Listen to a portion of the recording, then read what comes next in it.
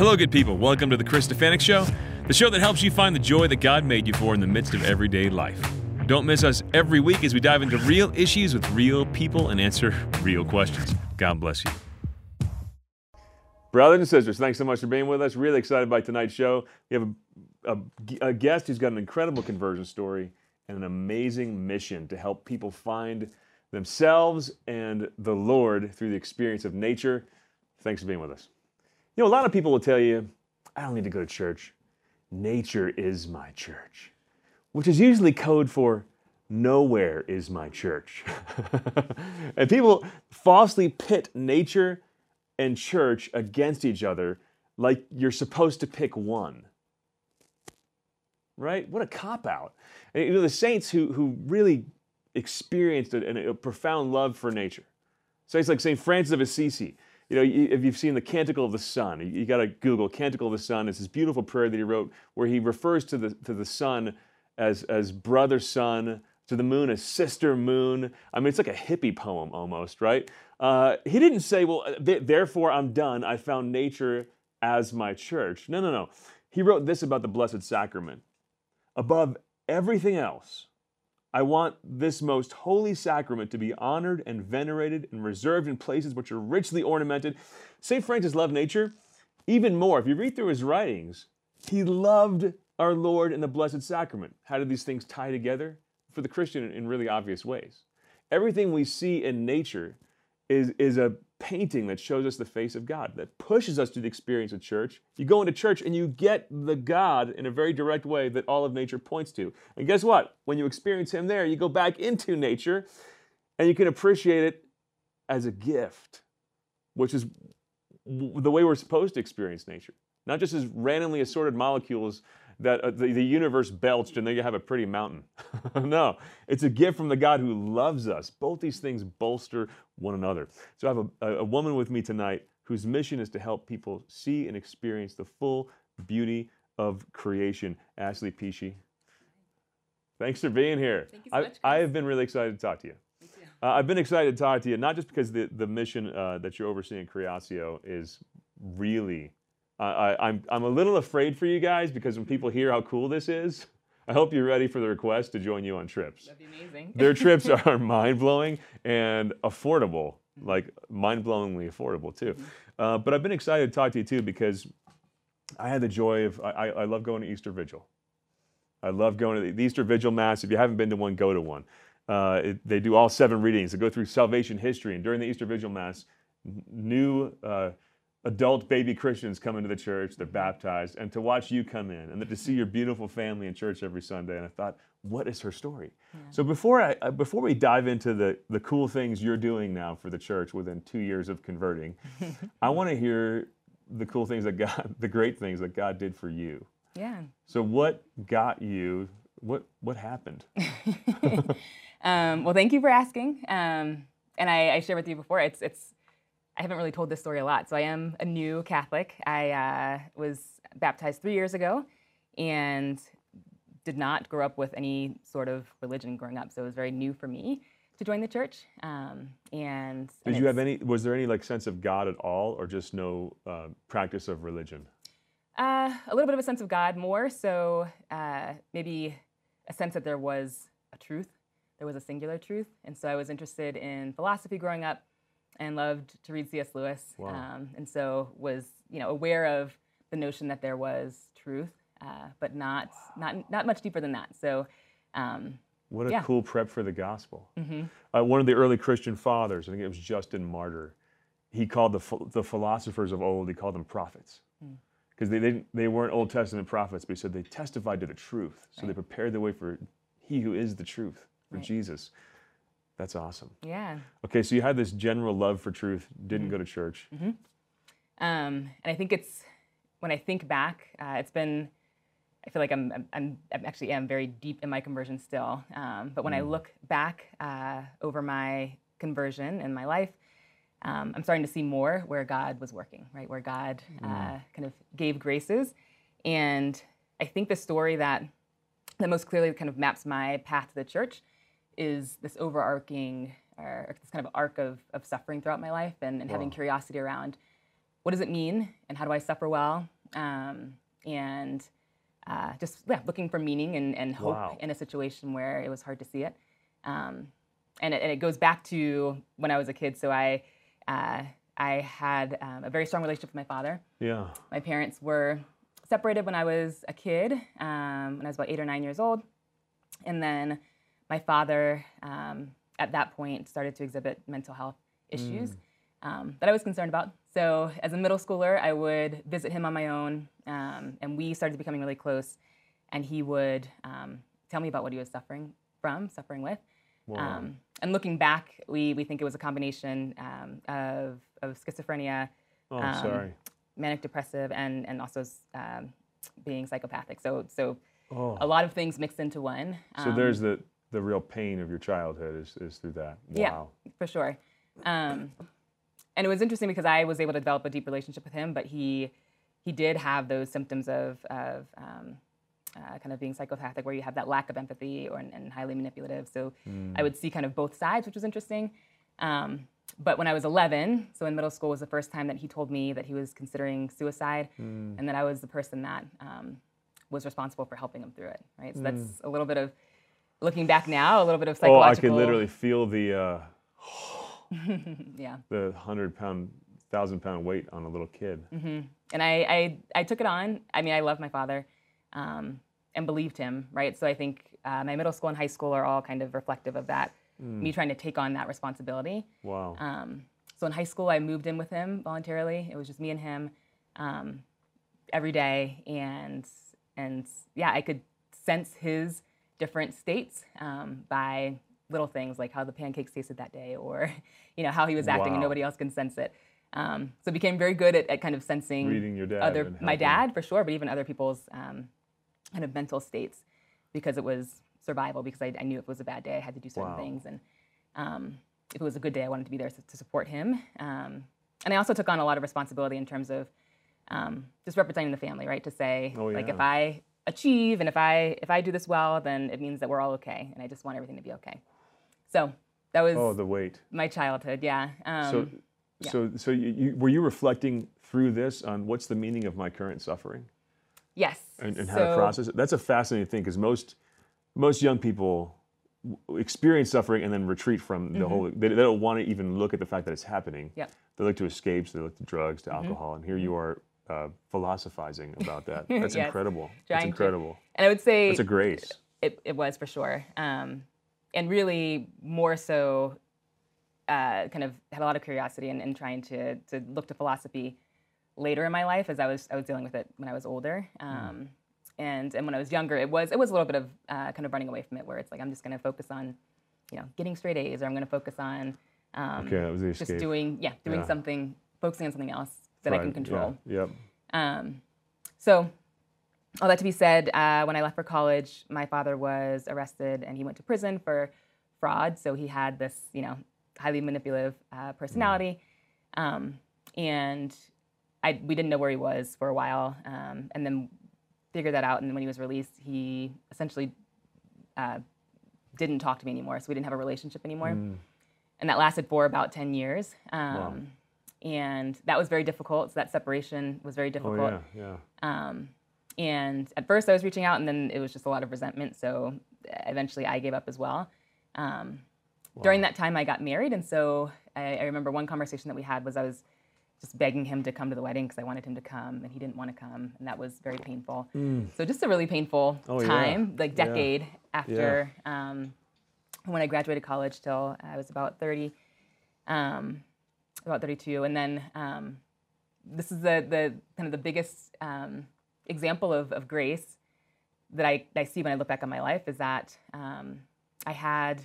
So during that time, I got married, had children. Yeah, praise God. Beautiful kids, by the way. Thank you.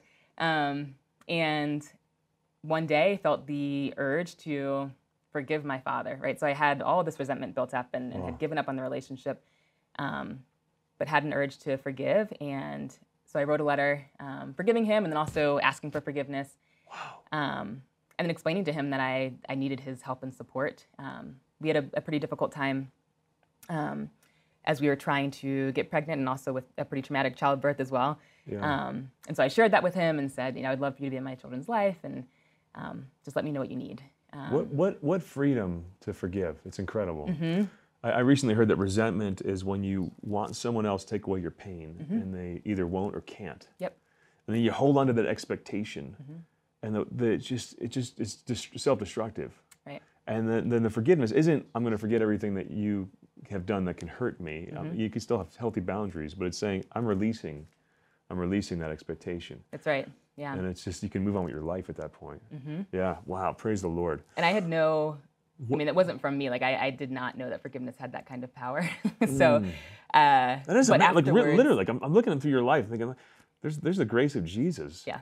In seeking meaning in suffering, in seeking forgiveness. I mean, these are things that are like well-formed Christians who hear the words of our Lord start doing. And he's just leading you in the quiet, in the background. That's right. Oh yeah, I want to hear, he's reeling you in here. Yes, for sure.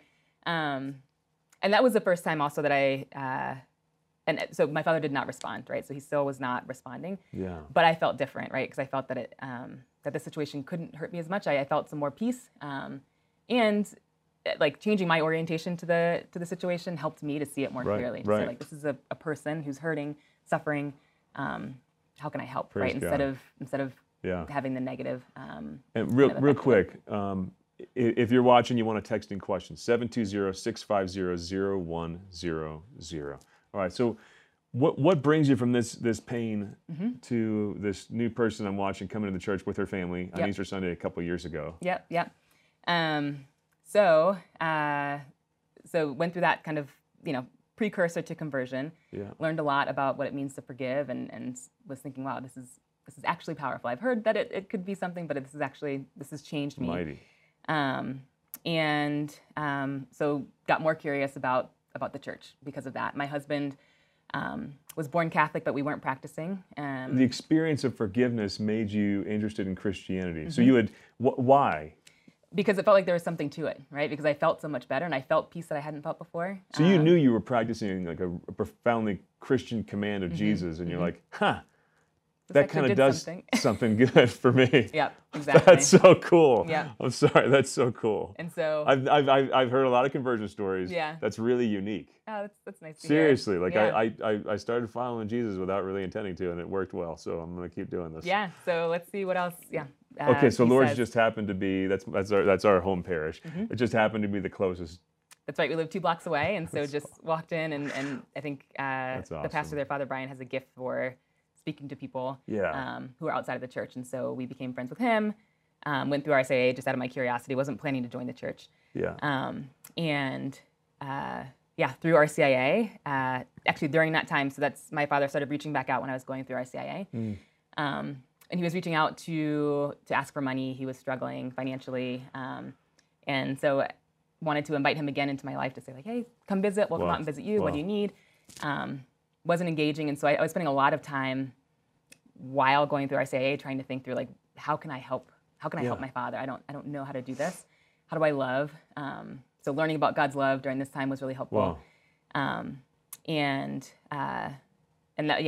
was working through that during RCIA. Towards the end, decided that this is powerful enough that I think I believe in it. Praise God. So made the decision to join the church, to be baptized. Lord. I was. High five. Okay, how is life different for you now? How when you get baptized, what's it feel like after as opposed to before? Yes, this is the second time where I did something that I knew was I believed in it, right? But I didn't know it would feel so different. Yeah. So after being baptized, I had another period of my life where I felt a kind of peace that I did not know existed. Wow. That was really shocking to me to say like, oh my gosh, like this is another very clear sign that I can't ignore that this is real. And then 2 months after I was baptized, actually, my father did commit suicide. So I'm so sorry. Yeah, the last thank you. The last conversation I had with him, he said some pretty cruel things and blamed me for his impending suicide. And then the last known conversation that we know of with one of his friends, he said the same thing. So we had a very, deep and complicated relationship that he, that he spoke about in his last moments. What's your dad's first name? Lester. Lester. Okay. I'll be praying for Lester's soul. That's great. Yeah, for sure. And I'd ask you guys who are watching, we've got thousands of people watching, offer up a prayer for Lester's soul and for the healing of the whole family. I'm so sorry. And I praise God that God gave you the grace of that peace to handle that suffering. That's incredible. And the timing of it was incredible. And I love hearing, like I had one friend who was baptized, and like I was baptized as a baby, so spoiled in some ways. In other ways, I didn't get that experience. But one of my buddies who's baptized, he's like, when I came out of the water, it's like I didn't expect this to happen, but everything looked different. Yeah.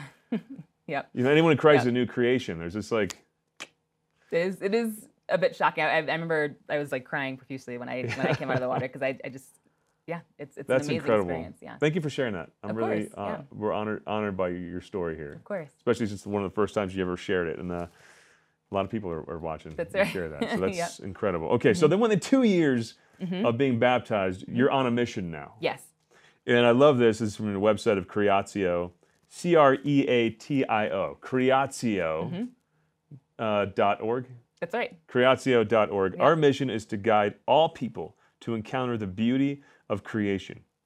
Period. Full stop. Right there. That's right. To encounter the beauty of creation. And I think you're kind of trusting that, you know, when they do that, the creation's going to tell them about Jesus. That's right.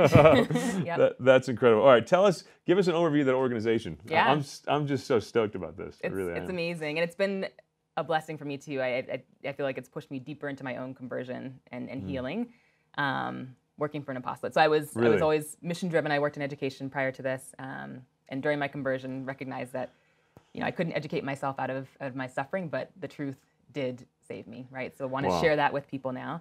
And so I was looking for ways to work for the church and found Creatio, which is amazing. So my husband and I moved to Colorado about 7 years ago because we're snowboarders. We love the outdoors. That also is a part of my conversion story, just feeling peace in mountains. Awesome. And so at Creatio, we do facilitate that encounter with creation, and then through that, the Creator as well.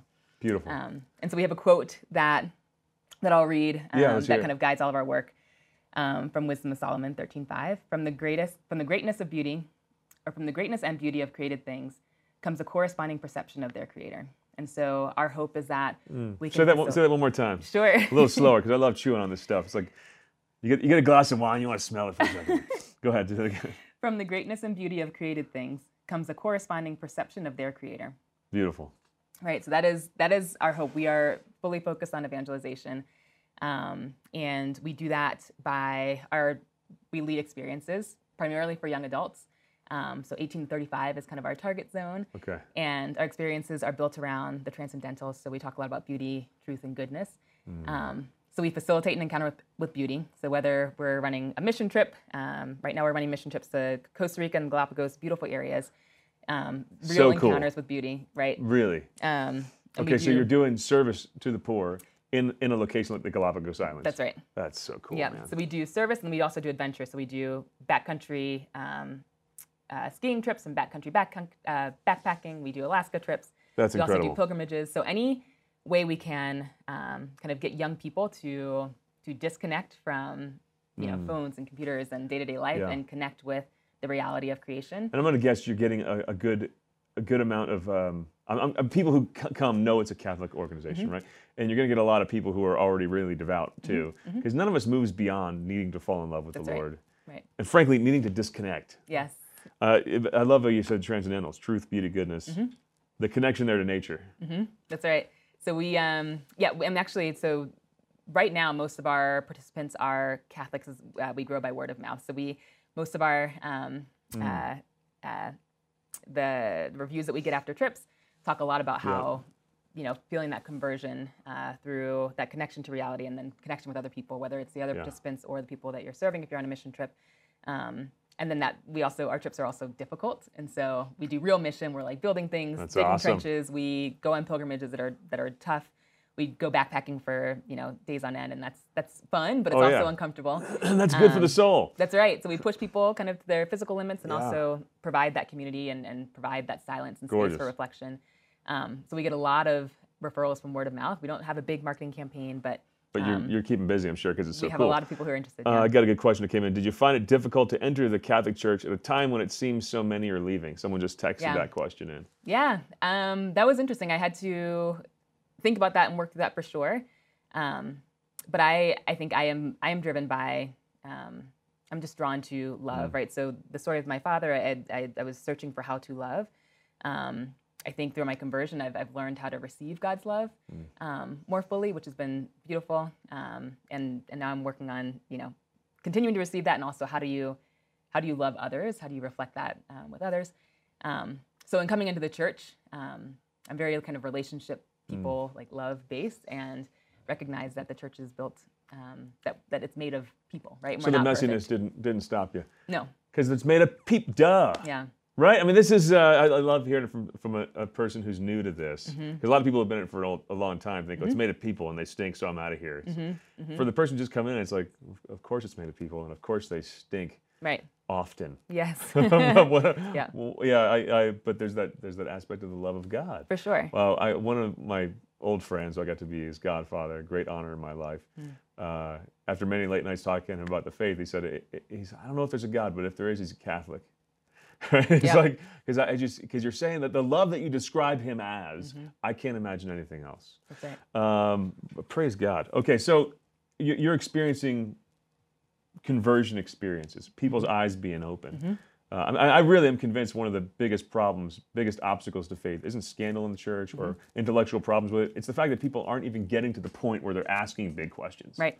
Because yes, it's easy to just scroll your life away. Exactly. Man. Yeah. Are you seeing? Tell us the ways that you're seeing people's lives change through this. Yeah. So we target. And I'm going to combo with this question. I'm sorry to cut you off. Go ahead. How is working for Creatio help you grow in your own faith? So I want to. How are you seeing people's lives change, and how is your own faith changing and deepening through this? Go ahead. That's great. So and seeing other people's lives change, I think really facilitating this encounter with authenticity, which it's hard to find on social media or kind of our day-to-day lives, especially for this generation 18 to 35 that's kind of grown with this distraction.